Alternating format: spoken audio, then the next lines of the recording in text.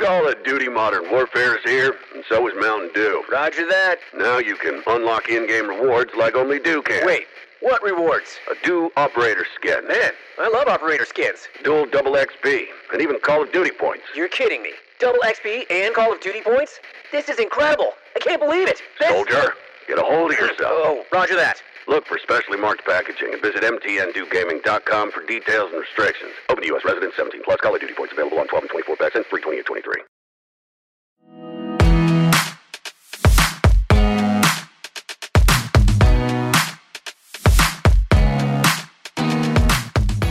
In the week that saw the marvellous Mrs. Maisel win 3 SAG Awards, Ollie Murs find the support act for his next tour on The Voice, and Love Island's Meghan and Wes break up, this is Series Linked.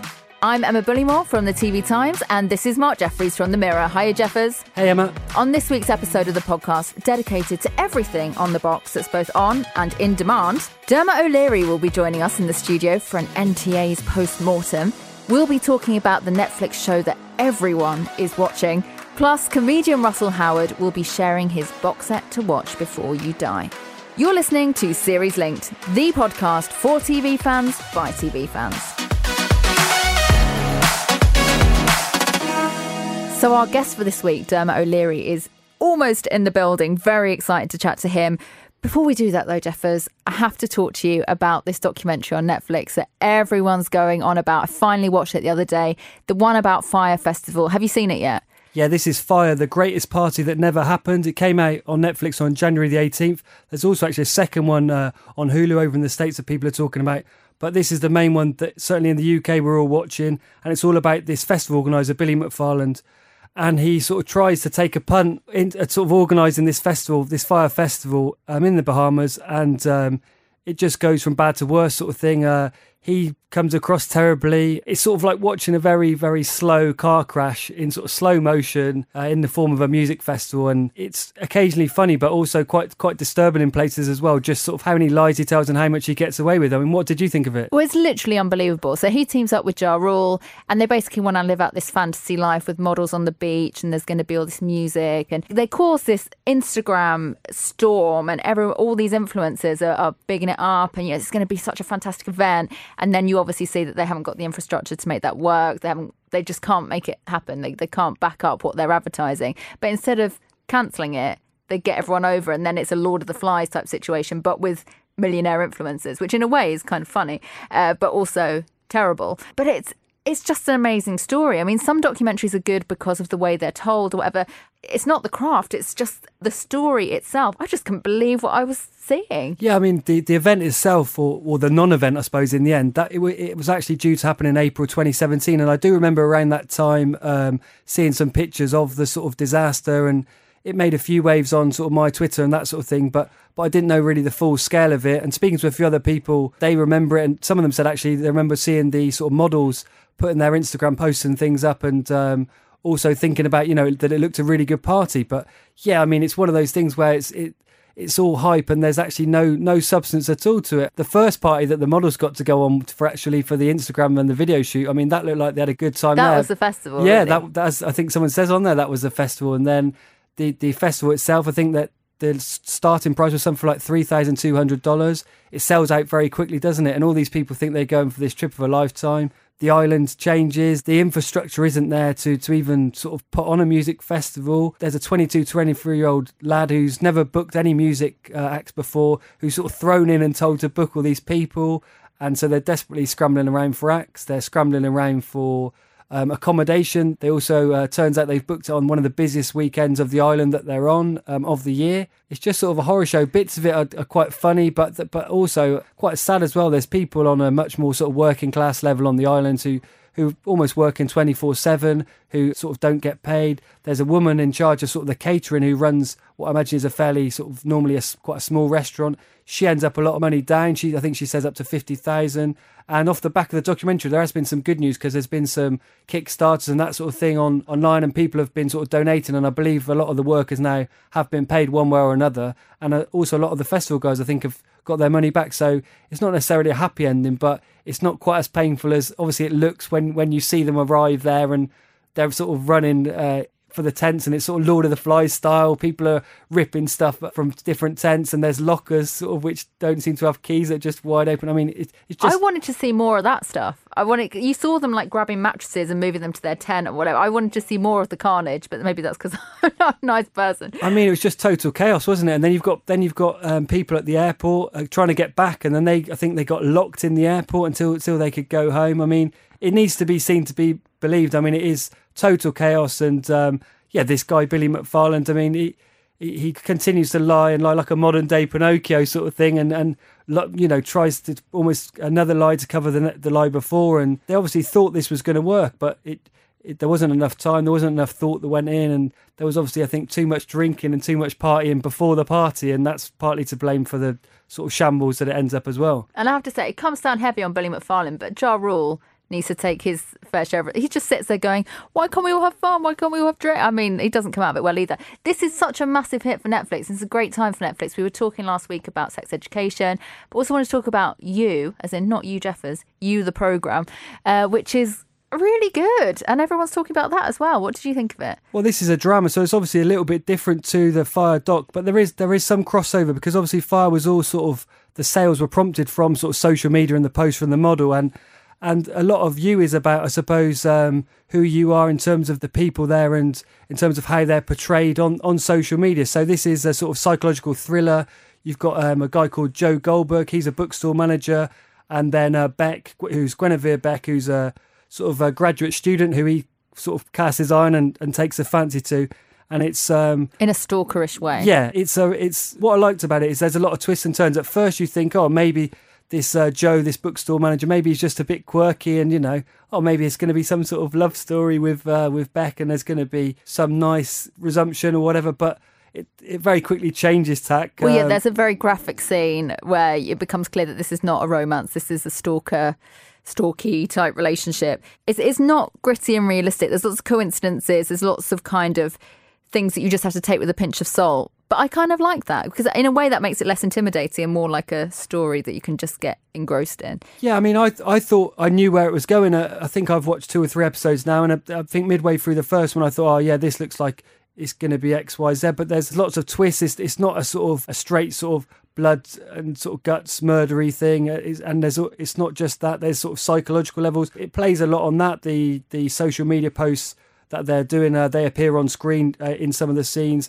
and which is not completely new, but it works well here, and it shows perhaps what the main characters are thinking, but also what they're trying to portray to other people. It also shows that if you did have a stalker and you are quite active on social media, if you're not careful, there's a lot that can be found out about you. I mean, this girl sort of leaves herself wide open to Joe, the character, to sort of really know her day-to-day life inside out, and he uses that to his advantage, and he uses that to get very close to her very quickly, and I'm really interested to see where it goes now.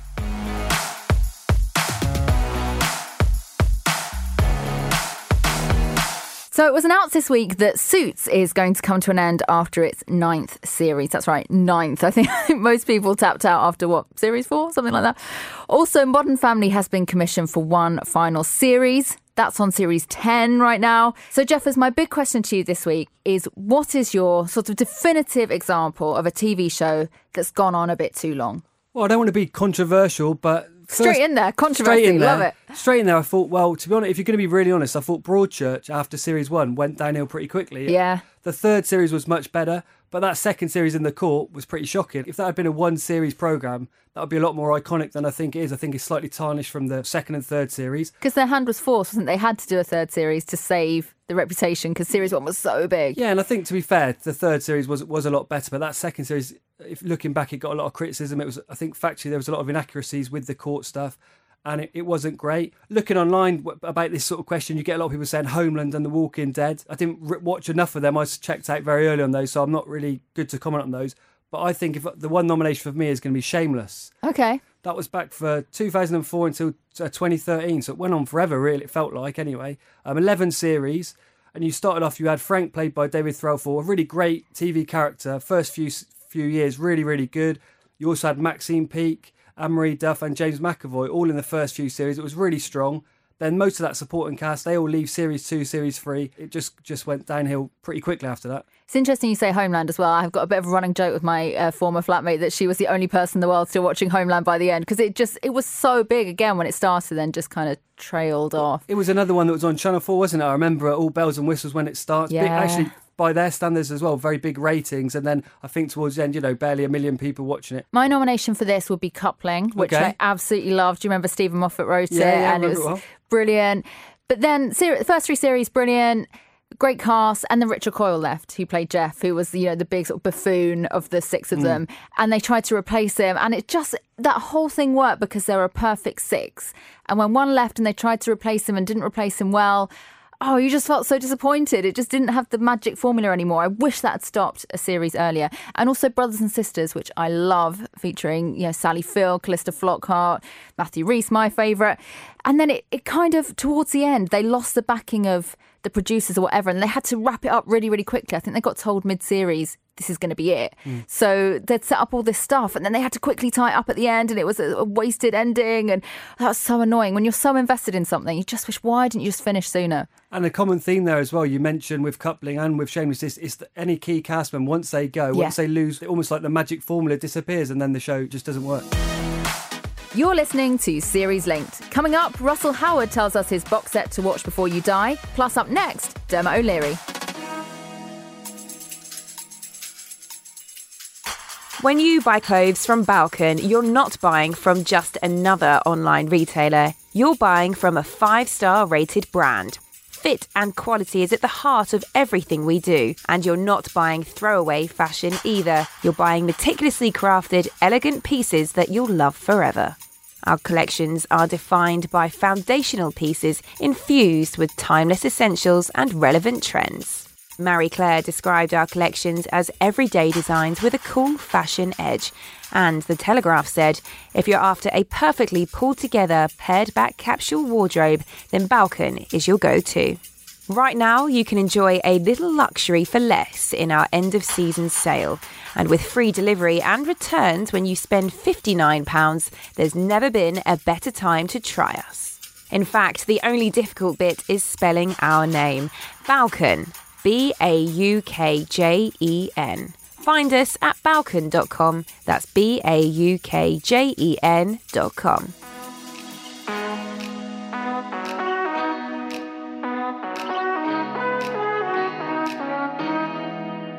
Well, this week we're very excited to welcome a man who's very busy at the moment. Lots of things, not least of all, just done a massive gig at the O2, the NTAs. Oh. It's Mr. Saturday Night himself. It's Dermot O'Leary. Oh. Good afternoon, morning and evening to everyone listening. Are you massively relieved the NTAs is done, or are you kind of on a come down, or how does it feel? It's a good question, because I'm never entirely sure how it goes, if I'm really honest. No one ever gets in on time. It's turning into a little bit like the Brits. So when you go on, when the Brit starts and you think, no one sat down. Where is? And the NTAs is a little bit like that now. But I think that when the show starts, it's a world of fun. Like the getting there is a job, but actually on the night, I really enjoy it. It's hard work for you because not only do they all come in late, but they're all sort of chatting and excited and seeing each other. And the thing is about all these things, all these shows is you want to start strong. So you want to start and part of it it's not necessarily how your script goes down or what gags hit in the room, because you're in the O2 no gags. So it's how you're going in your head.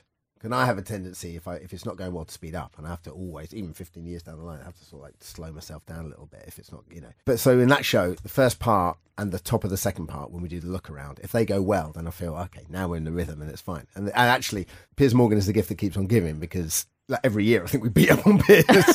And if he wasn't there, I'd feel really bad about it. And what about the party afterwards? Are you excited to meet anyone there? I mean, Bros were there. Were you there? Yeah. Bros made time for everyone, didn't they? Oh my goodness. At the after party, they were like, give me a phone. Yeah. Everyone. People just lining up. I interviewed Matt last year, I think in promo for that O2 gig. And I got the sense of who he was then.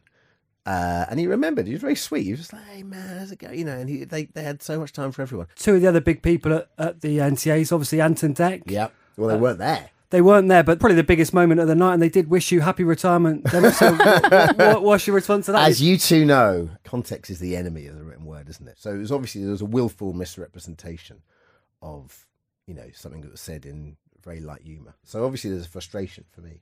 But just to clear that up, if anyone maybe didn't read the story, there was some suggestion that you didn't want them to win, and I think it was slightly taken out of sort of proportion. And presumably, like, I know you guys speak a lot. Things are good with you guys. Oh, we texted like 20 minutes after the show. So yeah. What did you say? I said thanks for that, and they couldn't resist it. Let's have dinner in a couple of weeks. So. But away from that, an amazing night. You're going to be back next year. Yeah, I mean, I'm not gig. signed yet, but I sort of sign year on year, so I'm only 50% of that equation. But I really enjoyed it. It's it's herding cats, and it's not getting any easier herding cats. No, but like I said, I don't think that comes across at home. I think when the show gets going, and I always like to see. It's a popularity contest, of course it is, because it's voted for by the public. But I like to see a kind of 50-50 split between the Beeb and ITV, and a couple of Channel 4 shows winning. And no Channel 4 shows won this year, I don't think. But it was but for the most part, it was a 50-50 split, because you don't want one channel winning all everything. And it's so interesting what you say about the difference between in the room and at home, because David Dimbleby's speech, everyone was so excited to see him, but I think he kind of lost the room a little bit towards the end. It was quite a long speech, but then on Twitter, everyone was saying, amazing speech, she's brilliant. Sometimes it is very different at home. Yeah, definitely. I get that with the X Factor all the time. So, busy man, let's talk about some of these projects that are going on. Yeah. You've got your own quiz show coming up. Yeah, the idea really made me laugh. So the idea, it's called Small Fortune, and the idea is it's kind of micro games in a macro studio. The audience got it immediately, so they get really impatient quite quickly, because the idea is, say, he does his free practice, and then he says, okay, and then I say, do you want to play or practice? And he says, well, I want another practice. So I say, okay, £5,000 off the prize fund. Your prize fund's now £45,000. He does another practice, and let's say it goes well. Then you've got a choice. You either push the button, or you can practice again. Yeah. And as soon as you press the button, the audience go crazy. The audience are like, push the button. They're keen. And we've seen that first episode. Like, they don't want to practice at all. Yeah. Have you? What do you think? Yeah, loved it, because it's so gloriously simple. So the games might be sort of flicking something with your finger or blowing a marble through It's the stuff that you watch at home and go, how are you so bad at that? I can do that. Yeah. You know? Easy to get cocky. And they let me, the lovely thing is for me, they let me have fun with it. I think there's something about having tension, and with it being such a small sort of playing space, and the audience feel quite close.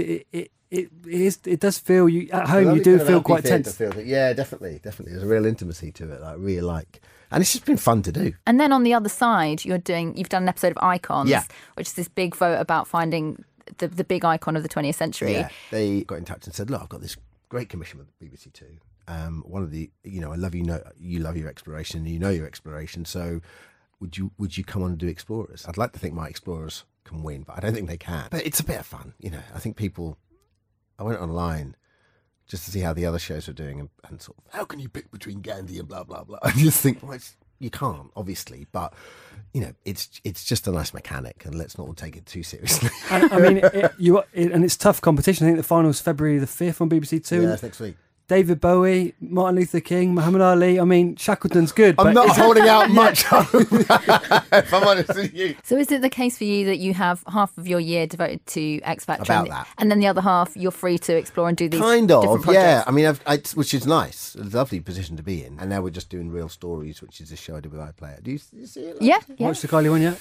Yeah, it was too short. That was the only thing. But because we could have done that. We could have. I mean, we had it for 2 hours, and I said to the guy, the lovely thing was it was kind of properly in my image, and I used this great director, and I said, look, I want the cameras rolling as soon as she gets in. I want to make it as kind of as natural and as live as possible, because I know I'm best like that, and I think you get sort of the best out of people when the cameras are almost incidental, and she was terrific. So yeah, so we're definitely doing 3 more this year. So that's kind of. Between that and the kids' book that I'm writing, that's the third one of those. That's kind of my sort of focus at the moment. And X Factor's all penciled in. It's all signed up for this year. Yeah, I mean, I haven't.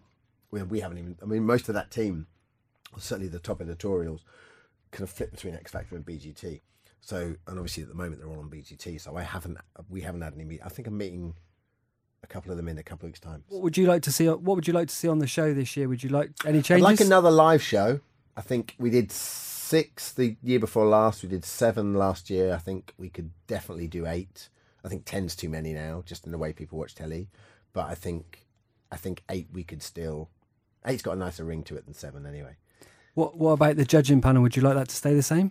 Well, I don't personally. I like it when it beds it. I think it takes a year. It's like a French football player coming to the Premier League. I always think it takes a year before you can even start to go, is this working or not? You know, because we go on the road straight away, and I think it definitely takes a year for people to get to know each other, for it to bed down, for the little nuances to work, and the sort of little in jokes to bed in. So yeah. And do you talk much to Simon about his When ideas I'm for on the it. show? Yeah. When I'm on it, we do. And to be fair, and Simon would admit this as well, it's a big team effort. So I think, it's a pretty open forum. But Simon likes chaos terrain. So, there's only so much planning goes into it. He doesn't want to know too much. And I love that about him, in that, so when we go in the auditions, he just wants, he doesn't know who. That's kind of why I still do it, because I don't know what's coming around the corner. The reason why I still enjoy doing the audition show particularly, is because there's now as queer as folk, and there's some queer folk coming around the corner. Do you know what I mean? And you never know how good they're going to be. And I think I love the way we've tried to, over the years, kind of strip back that notion of it being too produced. And I think the problem we've got is that people just go, they just sat there. That's always going to be, there's an element of cynicism for a show that's been on as long as we have. But actually, most of the stuff is quite serendipitous, I think. But and the show, the show does need to evolve always, if it's going to carry on, and also still sells records, which is like always the kind of the balance you've got on the show, is that we want to make a great TV show at the same time. At the end of it, then Simon's got to put his record producer hat on and his label boss hat on, and go, I need someone that's going to do well off the back of this. And you can, and that's alchemy, really. For me, and for a lot of people, I guess the big talking point last year was Ida's inclusion on the judging panel, a lack of sort of music experience, I guess. I mean, as far as you're concerned, that paid off? You thought they worked well together? I think she was terrific. Obviously, there was raised eyebrows. I honestly think that we should do a better job selling her, because that's someone who has worked in the toughest town there is to work in for 20 years. She's had her ups, she's had her downs. She knows what it's like to get a part. She's auditioned more than anyone else on that panel. And the business is the business, right? So in terms of the justification for her being on the panel, when you put it like that, it's pretty stark. And I actually think she did a really good job, and she was properly committed.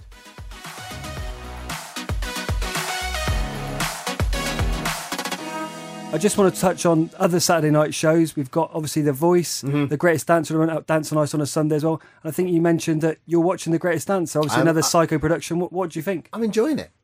I'm really enjoying it. I think it's a lovely, heartwarming show. It's what I want my Saturday nights to be. Like, I love BGT.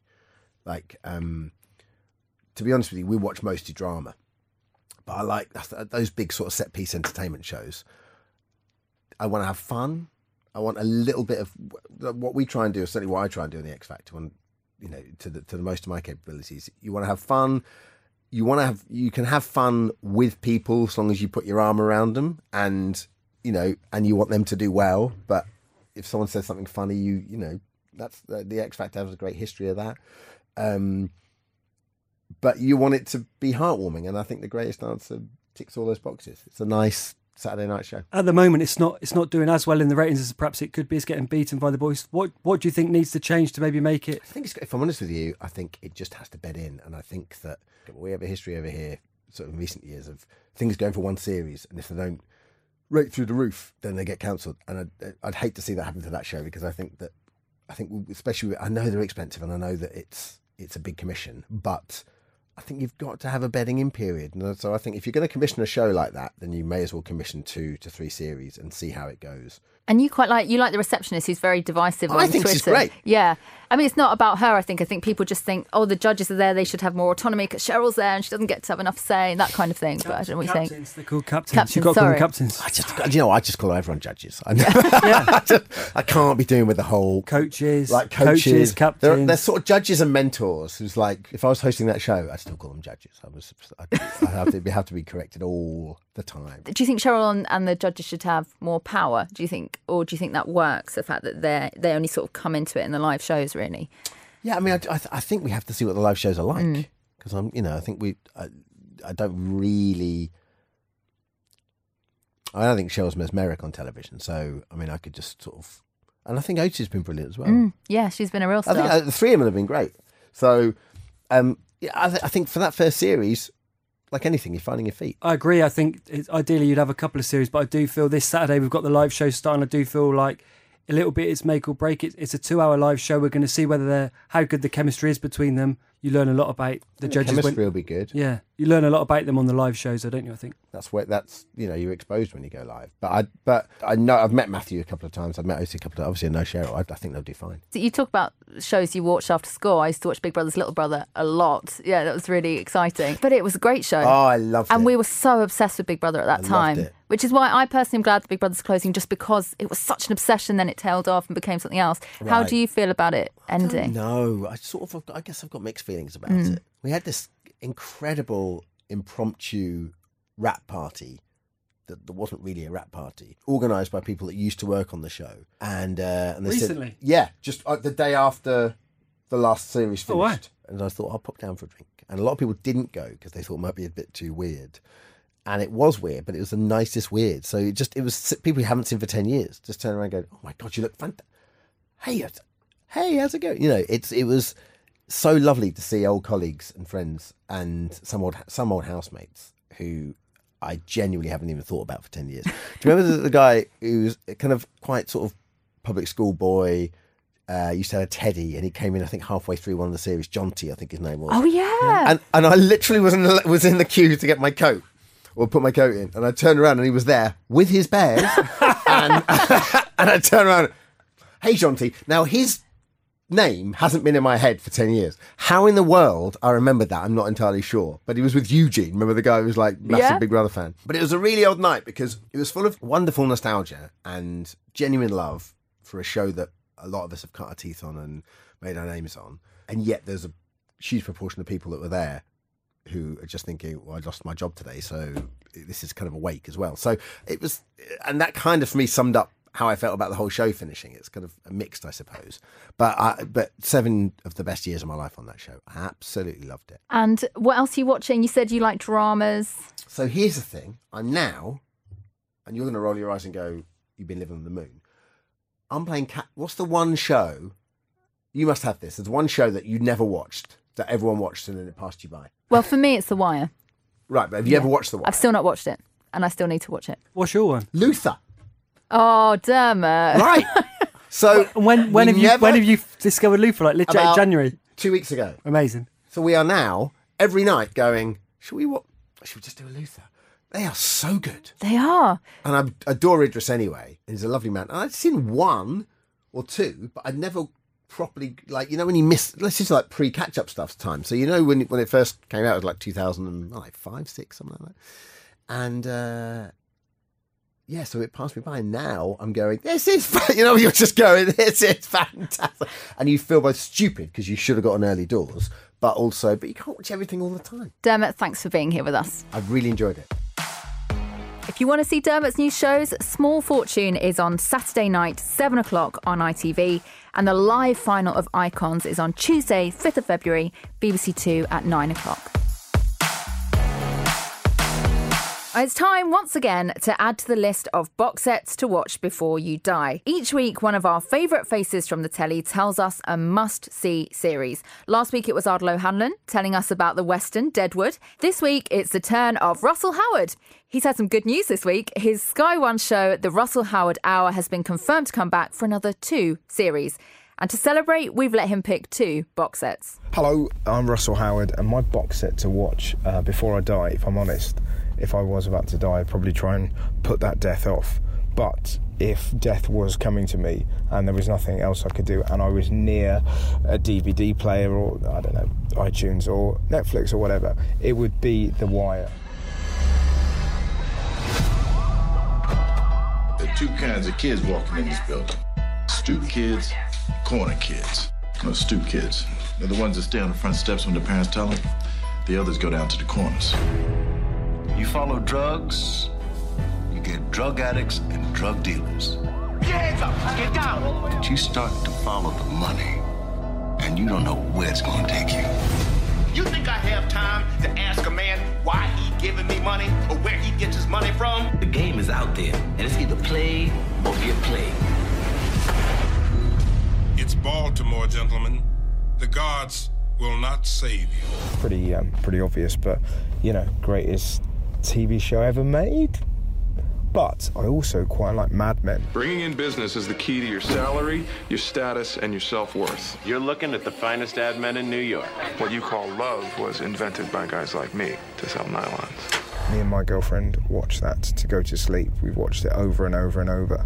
And my favourite character is Roger Sterling. Being with a client is like being in a marriage. Sometimes you get into it for the wrong reasons, and eventually they hit you in the face. Right, so 2 there. Should we start with Mad Men? I love a bit of Mad Men, but I think it's that kind of show. It's like a Russian novel that everyone wants to say they've watched and actually not many people have watched because the ratings were quite low, actually, when it came out. I think it's the one that a lot of people have binged on after the event almost. I think it's a great choice. Possibly would be my choice. I know we're in the run-up, I did say The Lakes, but I think thinking about it more rationally, this is probably the one show that I used to properly binge. Trying to save some street cred there. Yeah. After the OC. Exactly. I got a lot of abuse for the OC. I couldn't believe it. But yeah, The Mad Men is a really, solid show. Ran for 7 seasons. It's set in that Sterling Cooper Draper Price advertising firm. And obviously you've got Don Draper played by John Hamm, one of the greatest sort of TV characters of all time. So charismatic. Amazing. And then The Wire, Russell calls the greatest TV show ever made. I have to say, I did miss The Wire first time round, which makes me a terrible TV critic. But now I'm obsessed with Dominic West from lots of other things. I need to go back and watch it. I think this is probably Dominic West's greatest role, certainly the one that got him a lot of work afterwards. He played Detective Jimmy McNulty, and this is The Wire set in Baltimore, Maryland. It ran for 5 series. To be honest, I think it's almost grown in sort of stature and sort of credibility the longer time's gone on. I don't think, again, a lot of people necessarily watched it at the time.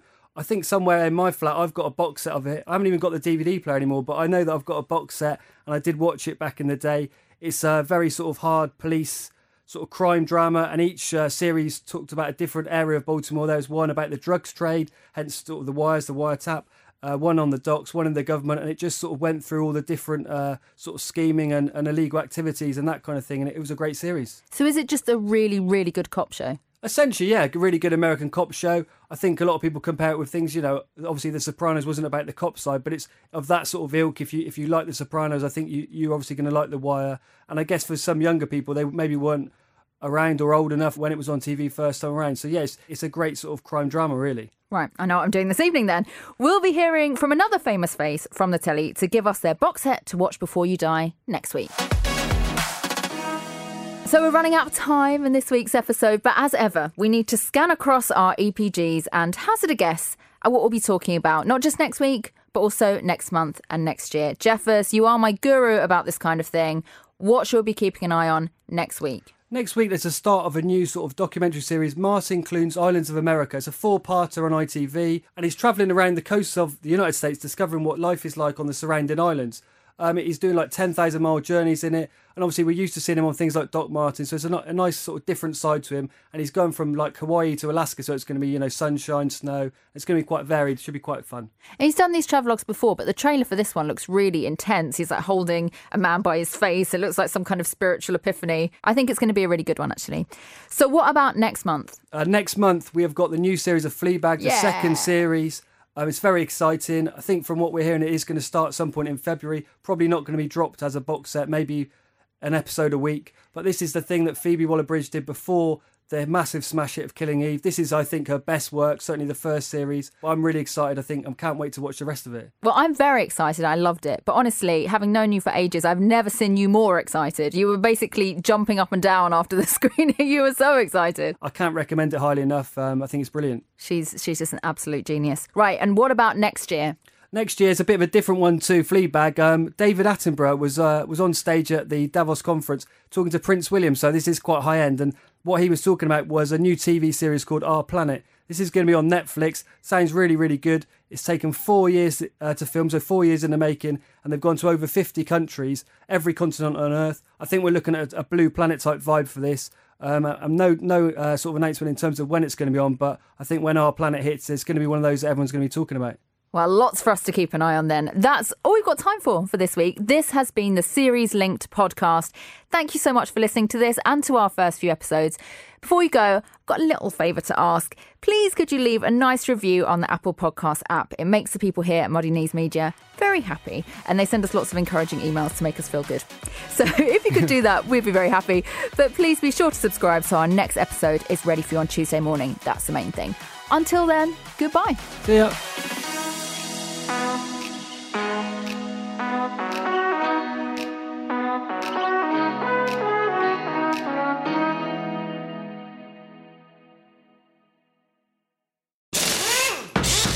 Some people were made to follow the instructions. We were made to make our own. To always measure twice and never cut corners. Unless, of course, we've got a compound miter saw. Northern Tool and Equipment is a problem solver's paradise. There's nothing we can't find, fix, or figure out together. We're made for this. Start solving your projects today at northerntool.com.